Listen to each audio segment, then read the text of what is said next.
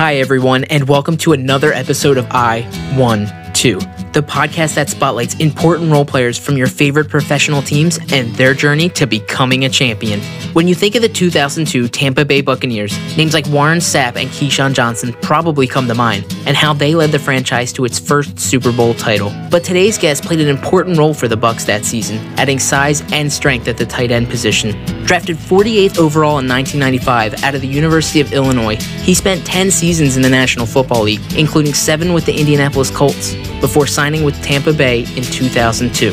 He tallied 329 yards receiving and 2 touchdowns that season, adding 88 yards receiving in the postseason, en route to a 48-21 win over the Oakland Raiders in Super Bowl 37. So, let's get right to it and speak with today's guest, Ken Dilger.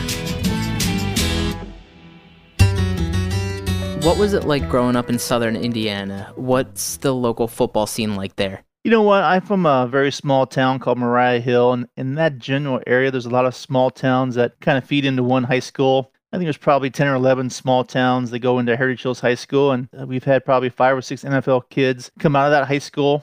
Myself, Jay Cutler, and some other guys who have kind of bounced around the NFL years ago. It was a fun school. It was a small school. It was a 3A school, so about 600 kids, the top 4 classes, so you got to know everybody. But, I played 3 sports, football, basketball, and baseball. So you got to be pretty busy all year round. Well, you're a pretty athletic guy playing 3 sports. I mean, what led you to focus specifically on football? When did you realize that that's where your talent was? Probably my junior year, maybe senior year. Football, I was playing center, and not too many 6'5" kids come out of high school to play center and in college. And baseball was one of those seasons where you just want to be outside with your buddies and play baseball on the weekends. So that's what we kind of did, and we had a good time and had a lot of fun.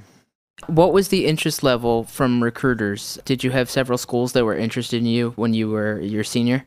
Yeah, being that small of town, you don't get a whole lot of the Big Ten schools to come in. Most of my schools that were recruiting me were from the MAC. And so when Illinois came in on me late, I was really intrigued and didn't really know much about Illinois. But Randy Rogers, the old head coach of University of Evansville, they had just disbanded their football team, and he went to Illinois as a recruiting coordinator and wanted to get some kids in Southwest Indiana to Illinois. That's how I went there. That's how Kevin Hardy went there and some other kids around the city.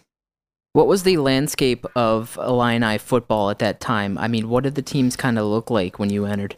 Well, John Mackovic had just gotten there a couple years earlier, and Jeff George transferred from Purdue to Illinois for 2 years, and he left the year I got there. So we were trying to rebuild it a little bit, but they always had some great defensive players. I came in with Dana Howard, John Holasek, Simeon Rice. Never really got the offense going, but my senior year we were 8-4, and so it was a fun group to play with, and it was a great time. Well, you were redshirted as a freshman, and then you spent 4 seasons, 3 of them as a starter. How did that kind of get you ready for your career in the NFL? The last 2 years that I played at Illinois, we had Greg Landry come in as a offensive coordinator. Greg ran a very multifaceted offense, kind of an NFL offense, which kind of got me ready for the NFL. What's your favorite memory when you look back at those years? What stands out to you? Being there for 5 years, there's a lot of great memories, a lot of great teammates that I went through 5 years with. It's kind of hard to say that one kind of stands out. Going into a Penn State game where they're ranked number 1 in the country and we're not even ranked. We kind of had a great first half, and lose to them by 3 points was a thrill. And of course, winning your last game in your senior year in the bowl game down in Memphis in the Liberty Day was also a thrill. Man, you had some pretty big catches in that Penn State game. When I YouTube your name, that's the first thing that pops up is that Penn State game. Not anything you did in the pros, It's that game. Yeah, that was a great game for me. I think I had 6 or 7 catches and some big catches, kind of think right before the half or in the fourth quarter. So, Penn State was one of those great offenses that year. Their defense was solid as well, but they could put up some points, and we knew we had to score a lot of points against them. As you finished your senior year, what was your mindset about the upcoming NFL draft? What were your expectations? As a senior coming out, you really don't have a whole lot of expectations except just to get drafted as high as you can and go to a team that kind of fits what you want to do in the NFL. I wasn't a great receiving tight end, pretty good blocker, but I did catch, 48 balls my senior year. So I just wanted to go to a city where they used a tight end, and luckily Indianapolis drafted me in the second round. What's it like playing for the hometown team? I mean, I know you're real south in Indiana, but that's still the hometown team. Is it cool to plant roots where you grew up? Yeah, it was. Indy's probably 2.5 hours north from where I'm from, being in Champaign, which is 2 hours west. My wife's from Chicago, which is, 2.5 to 3 hours northwest. So it was just a great fit for me. I hadn't really spent a whole lot of time in Indianapolis, but we quickly settled roots here, and we've been here ever since. What was draft day like for you? Did you spend it at home or did you head to New York City? I spent it at home with my family down in southern Indiana. They did it so differently back then that they maybe had 2 hours on ESPN until they went to ESPN2. And I got drafted right in between the switch from ESPN to ESPN2, and wasn't a whole lot of coverage on me, but it was still fun. Celebrated with the family, and then went to Indianapolis the next day. Is there a little bit of partying that night? And then it's like, oh, wait, this is the task at hand. This is what I got to do. Yeah, of course, you always want to celebrate with your family and friends when you get drafted. But the next day I had to be in some type of shape to go up to Indianapolis and meet the coaches and the media. And what was that kind of like? Heading up to the city and getting a feel for the team and what you're going into? I mean, it sure was different. I had never been into a NFL complex before, so that was fun. Got to meet the coaches, got to meet all the media, and they're asking you all these questions about, the team and what you want to do next year for them and all that stuff. So it was just, it was a little bit overwhelming, but you kind of adjust as quickly as you can. And because I think that next week we started off-season practice. You were taken after 3 other tight ends in that draft: Kyle Brady, Mark Bruner, and Christian Furia. What is it like to sit there and watch those players get picked before you? I mean, does that just light a flame? Well, in the preseason rankings before the draft, they kind of rank all the players, and I was kind of at third to fifth tight end ranking, so I knew I was going to go somewhere in the second or third round. So, as soon as those guys went off, I knew that I was going to be called somewhere in the next couple slots. So it was good to see him go, and I'm just excited to be drafted where I was back then. Your first season with Indianapolis, you come in and you have significant contributions, and then all of a sudden the team is in the AFC Championship against Pittsburgh. What was it like at the start of your career to have a nice little playout run, only to have it end in disappointment? Yeah, it was a season that I wasn't the starter beginning of the season. Then after the fourth game, right before our bye week, I was announced that the starter was getting cut, and I was going to be the starter for the rest of the season. So you just kind of take it week by week, and had some big victories at the end of the season to get us into the playoffs. And we went out to San Diego and beat them without Marshall Faulk, and Zach Crockett had a great game. Then we go into Kansas City and beat them in a cold game about 15 below zero, and then going to Pittsburgh. And we had a lot of chances in Pittsburgh. We just didn't make a couple plays there at the end, especially the Hail Mary that rolled off of Aaron Bailey's chest. And it was one of those games that you look back on now and saying that we were so close, because sometimes you just never get back. And it took me another 7 years to get back to the Super Bowl. You mentioned Marshall Faulk. What's it like blocking for a dynamic running back like that not only can run the ball well, but he can catch and get outside quick for those short out passes? Yeah, I mean, absolutely right. Now he's a Hall of Famer, and you knew back then that he was going to be a great talent for the rest of his career. And look what he did in St. Louis to help him get to a Super Bowl as well. So it's fun. You play with a lot of great players on offense. Peyton Manning came in, Marvin Harrison, Reggie Wayne, Edgerrin James was another great running back I blocked for us. So they're just fun to play with, because they're going to do well if you block well. I'm going to get to Peyton Manning in a moment, but first, you caught some passes from another quarterback that's become kind of legendary more in the college football scene these days. What was it like playing with Jim Harbaugh and being in the huddle with him? Is he as intense as he is a player, as he is a coach? Yeah, he was intense. He was intense in the huddle, great competitor on the field, and great to be a part of what he did here for Indianapolis. This was long before the khaki pants, right? The khaki pants weren't around too much back then? No, I don't think so. Well, you go from John Harbaugh to Peyton Manning within a couple seasons. What is it like to play with somebody with that much potential? Yeah, I mean, you saw it early. You saw what he did in Tennessee in college for 4 years, and he comes into the pros and just kind of picks up where he left off in Tennessee. And you knew that he was going to kind of rebuild this Colts team around this offense. And he struggled his first year, but after that, you knew that he was going to get things corrected, and he did. And he took off from there. And what was it like to not only play with him, but watch him blossom into that quarterback?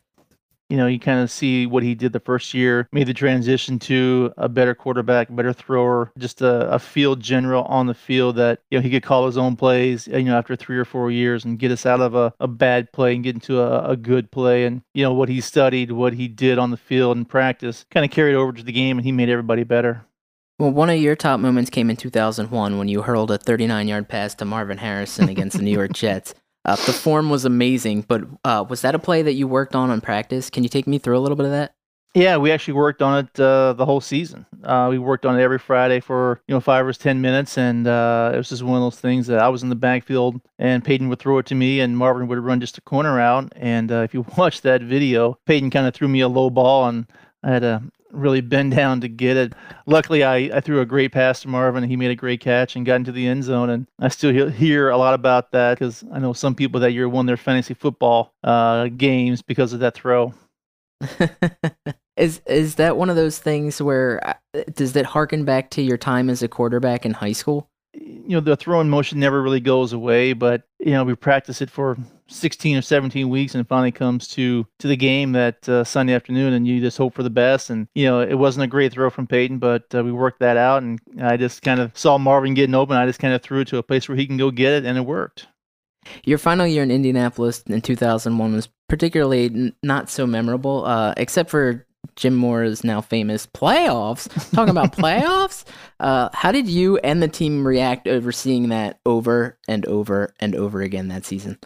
Well, you really don't think about it at the time it happened, and the moment it happened.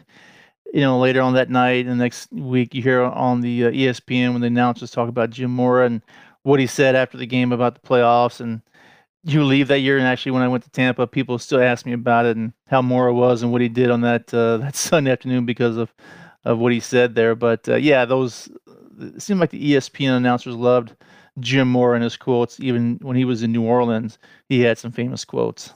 What was it about Tampa Bay that proved to be an enticing landing spot after your time in Indianapolis?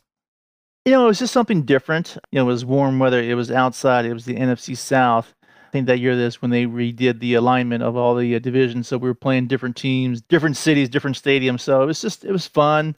I really enjoyed my visit with Gruden and Tampa down there. They had some great pieces on defense put together by Coach Dungy. And they were getting some pieces on offense too. They signed myself, Joe Jurevicius, Keenan McCardell, all came in to help this offense. And it was just a fun group to be around. You mentioned going from a dome to outside. What was that transition like? Because the RCA Dome, domes have a reputation of being kind of a tough place to play. So what was that transition like going from that to a nice, warm, sunny Tampa? It was a little bit different. It goes from the artificial turf to the real grass. And, we've always played, 4 or 5 games a year on the real grass because you had Miami had grass back then. The Raiders had grass, Chicago. So it really wasn't that big of a change. It's just mostly the heat. It got hot in Tampa all summer long. The workouts were a little bit different. Was it tough to transition from Jim Mora to Coach Gruden? Because they're a little bit different in the way they coach and how they present themselves. Not really. You work with Gruden in the off season and in the meeting rooms, to get the game plan and all that stuff. But most of the time you're dealing with your tight end coach or your position coach, and you interact with him on a daily basis. So Gruden was mostly with the quarterbacks, and he would run the team meetings, but your interactions with him were not as much as with the tight ends coach. Is he a lot of the same as a coach as he was as a TV personality? Yeah. What you saw on Monday Night Football, what you saw in the summertime quarterback coaching clinics that he did with ESPN was the same thing you saw on game day and during the practice during the week. He had a great love of the game, loved to tell stories about, the past players that he was with. And he had that enthusiasm that carried over from the practice field to the games. Well, you mentioned the receiving core. You mentioned Keyshawn and Keenan McCardell and Joe Jurevicius. They were all dangerous and sometimes big personalities. As a member of the receiving core, I know tight ends are a little bit different, but did everyone seem to mesh well together in their roles as the season progressed? Yeah, sometimes. Like you said, they were all big personalities and with a lot of talent. Keyshawn wanted the ball, Keenan wanted the ball, and Joe wanted the ball. Which is great to have, but you only have one ball to spread around during the game. So a lot of those guys, kind of got upset a little bit with Gruden not giving them the ball. I think one game that Joe Jurevicius called out Gruden for not throwing the ball his way, and the next game he gets 6 or 7 catches and 2 touchdowns. So, they were all excellent wide receivers, great competitors. That's kind of what you want on your offensive team. Green Bay came in during Week 12 with the best record in the NFC. How important was it to prove that you guys could hang with the best teams, not only in the NFC, but in the NFL? Well, you're going to face some of the best teams every year in the NFL, whether it's NFC or AFC. And It doesn't really matter which division they are. You just got to go out and try to win. And Green Bay is always one of those teams that competes to the top. Brett Favre coming in brings a lot of excitement. A lot of Packers fans comes to town, and we knew that we had to play well and go out there and do a lot of things well on offense and defensively. Want us to stop Brett Favre and his crew on offense to get a win, and I think we did beat them that year. At what point in the season did you think this team could be on the brink of something special? Yeah, I think you kind of point to maybe the halfway point. The offense didn't have a great first half of the season, the first 8 games. We were just trying to get used to Gruden's offense, just used to the players, and the defense really carried us the first 8 games of the year. So I think once we got through 8 or 9 games, we kind of got used to the offense, used to the play calling. Gruden kind of figured out what we could do best. And I think after that 8th or 9th game was kind of when we really shined on offense. All right, now give us your best memory of the 2 games leading up to the Super Bowl. Let's start with the divisional game against the 49ers. What do you remember best about that game? What I remember best about that game is the controversy at the end of that Giants-49ers game. I think there was something with a field goal. There should have been a penalty called on San Francisco or something, but everybody said we should have played the Giants that game instead of the 49ers. But I think we came in that game knowing that we could hang with the 49ers, and I think we beat them pretty bad that game. So then we move on to the next game. That was the game with Michael Strahan on the sideline going berserk, right? I think so. It was something about a field goal. I can't remember what actually happened there, but I knew there was a lot of controversy, whether it's with a long snapper or somebody getting roughed. I can't remember. It's been so long ago, but I knew watching that game that there was a big controversial call at the end. And I think we were really happy to play the 49ers just because, the Giants were a good team. They had a great defense. They're a very physical defense. And I think we were very happy to see San Francisco come in. Well, as happy as you were to see San Fran come in, were you happy to head to Philadelphia and play the Eagles, a team that you had lost to earlier in the season? Yeah, I think there's a lot of history between the Eagles and the Bucks in the playoffs. We went there early in the season, didn't play a great game, and once we get to the NFC Championship game, they talked about how we hadn't won there in many years, how we hadn't won a cold game under the 30 degrees. So there was a lot of issues with the perception of what the Bucks can do in Philadelphia. And, I think that week we had a great week of practice. We were very focused because we knew we had to go out there into Philadelphia and play a great game to beat them at home. As a team, do you hear the outside saying they can't win under 40 degrees? They can't win under 40 degrees. Is that something that sticks and kind of goes on the blackboard as material, or is it something you don't focus on? I mean, you read the newspapers and you see it on ESPN and the local media talks about it. Hey, you hadn't beat a team under, I think it was 33 degrees, wherever it was. But, a lot of things had changed when we came in that year. I played in cold weather in college and some with the Colts, and Joe Jurevicius did the same thing, Keenan McCardell. So we knew we had some players that could hopefully turn the tide with this offense and score some points in Philadelphia. And, Joe Jurevicius, I saw some of his highlights last week on a long play he caught to set up a Mike Alstott touchdown. So it was just a great group of guys to play with, and going into Philadelphia was the highlight of my career so far that year. And do you have one memory that sticks out in that game? I think that played with Joe Jurevicius down the sideline where I blocked a DB to get him about to the 5-yard line. That play and of course the Ronnie Barber interception. Probably 4 or 5 minutes left in the fourth quarter to kind of seal that victory because they were driving. They had a good team, and we knew we had to play well on defense to do that. And Ronnie Barber picked them off, and that whole stadium went quiet. What was the experience of heading to San Diego in preparation for the Super Bowl? What was that whole experience like? It's a lot different than what they do now. I think we might have been the last team that went straight from the NFC Championship game to the Super Bowl. So we flew back to Tampa that night, had a little celebration at the stadium, and that next morning we flew out to San Diego. So we didn't have a whole week off to recover, recoup, and kind of get ready for the Super Bowl. So we went out there, to San Diego Monday morning and had that the next day off and kind of got prepped for the Super Bowl. And, it was, we were out in, I think, Del Mar. So we were away from all the hoopla of the Super Bowl area. I think the Raiders took over the San Diego Chargers, which is a little bit closer to downtown. And most of the players there probably had, closer to the activities. We didn't have I think we were probably a good 45 minutes from the downtown area, so a lot of players just kind of hung around and didn't do a whole lot. So I think that kind of prepped us for a quiet week. We had a great week of practice, and it showed in the game on Sunday. Does that work out better, not having all the hoopla and being downtown where all the restaurants and bars and all that stuff is, to just kind of get away from all the fans and be a little bit out of the center stage? Yeah, I think so. I think you try to make that week as normal as possible. Of course, you don't have your home surroundings of a weight room and locker room and all that good stuff, but you make do with that. But there wasn't many outside distractions. You get through practice, which is a little bit lighter that week, go back to the hotel and kind of relax and get ready for that Sunday game. So it was a little bit different, but I think we had a more focused attitude going into that game. Was media day as big of a circus back then as it is today? And what was that whole thing kind of like?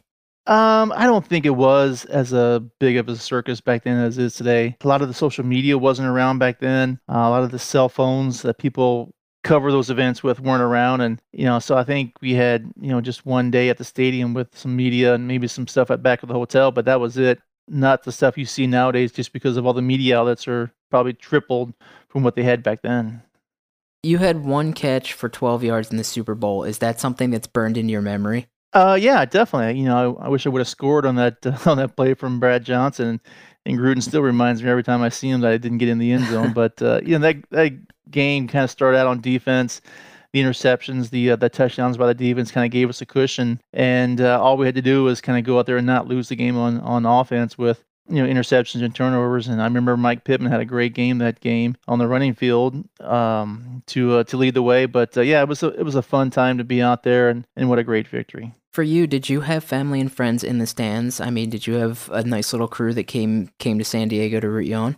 Yeah, I think every player got about 16 tickets, and I had some family and friends come out to San Diego and spent 3 or 4 days there. So it was fun to win the Super Bowl in front of your family and friends, and have that living memory for everything.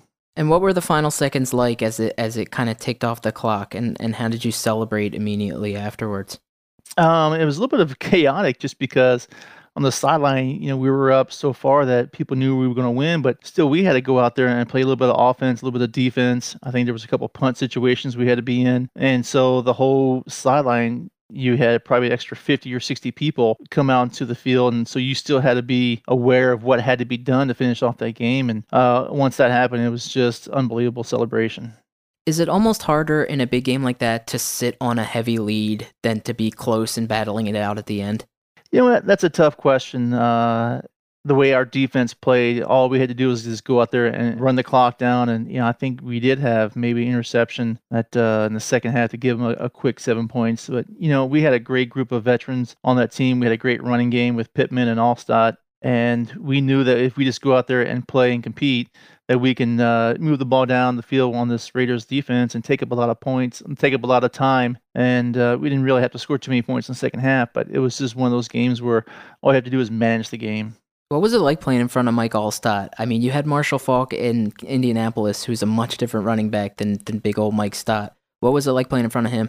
Oh, it was fun. Mike kind of ran over people, and Marshall Faulk kind of ran around people, but he was just a bruiser. Great guy to be around, great competitor. All these guys who I've played with, they kind of stick out in my mind, are great competitors on the field. What's it like to bring the first Super Bowl to a city like Tampa that had an extended history and just had never gotten over the hump? Yeah, it was fun. There's a lot of teams out there that haven't won, and to be part of something first for a city and a franchise was outstanding. We still talk about it today, still keep in touch with a lot of those guys, and still bring up memories that happened that year and certain situations and certain plays that stick out in our minds. And that was, 18, 20 years ago. Do you have any standout locker room memories following the Super Bowl win? I mean, who was kind of leading the celebration train on that one? Yeah, the Super Bowl there was a little bit different. All the celebrations on the field, and so when you leave the stadium, they pull you out to do some media in these little tents outside of San Diego Stadium. And so when you're done with all your media, you go back in the locker room, and nobody is really there. They're out, doing all this media stuff that, there was no champagne flowing. There was no, beer being tossed around. So in the locker room, everybody's being quiet. Everybody's changing and everybody's getting showered up to go to the bus back to the hotel. It seems like it's like the complete opposite these days. It's like a full-on party as soon as they get back into the locker room. Yeah, it's not like the NBA championship or the baseball World Series where the celebrations in the locker room. The celebration for the football's on the field just because you have so many players, in the trophies on the field, and so when you go back to the locker room, it's just kind of quiet and everybody's getting ready to go back to the bus. And what was the flight back to Tampa like? I mean, are you guys rowdy, or are you all just trying to catch some sleep because you know it's the calm before the storm? Well, you celebrate at the team hotel up until the wee hours of the morning. Then you kind of get on the bus mid afternoon and make that flight back to Tampa, and that's probably a good, I don't know, 4.5 or 5 hour flight. So it was a long flight. I'm sure a lot of guys slept, but it was just anxious to get home and see the family and friends. How was the parade, and what was that experience like for you? The parade was fun. I still see some pictures on the internet every once in a while of the parade, and Tampa's got some great fans. They still do, and to celebrate a Super Bowl with those fans down there, it was fun. I'm sure it's a little bit different nowadays with the rowdiness of the fans and in the social media and all those videos being posted. But Tampa Bay's got some great fans, and it was just fun to be in front of them. What have you been doing with life after football? Have you been spending time post NFL? I've got two kids. One's in college at IU, and one's a senior here at Carmel High School. And I work as a senior mortgage broker for a company called Milestone Home Lending. And my wife and I will be married 25 years this year, and looking forward to getting both kids into college and one out of college in another year and a half. And just we're just living life. Speaking of your wife, the internet tells me that she makes really good banana bread. Can you confirm this? Well, yeah, funny you said that because I was out making a delivery to her to FedEx before I came on here. So yeah, she makes a really good banana bread. She sells it. November and December are the kind of the busiest times of the year because of the holidays. I think we made 20 or 30 trips to FedEx for people who wanted to ship it across the country for family and friends, just because nobody could get together this year. So you go from Super Bowl winning tight end to banana bread delivery guy. I like it. Yeah, definitely. All right, I got one more for you. Where do you currently keep your championship ring, and does it ever see your finger? Yeah, I bring it out a couple times a year. It's in one of my drawers with all my college bowl rings and my Big Ten championship rings. So yeah, I bring it out. I do a couple speaking events a year. I always wear it out to the Taste of the NFL, which is no longer around. I think they stopped it this year. But there's always certain events around this time of the year that people want you to wear it. But it's kind of too big and gaudy to wear on a daily basis when you're shaking hands and writing. So I bring it out a couple times a year. Well, thanks, Ken. I appreciate it for taking the time to speak with us today. Oh, you're welcome. Thank you.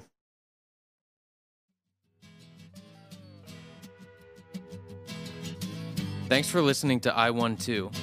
This podcast is produced by Ed Miller and me, Max Morgan of Malix Media. I-1-2 is available wherever podcasts are found. Please be sure to subscribe and leave a review. You can find us on Instagram at I-1-2 Podcast. Until next time.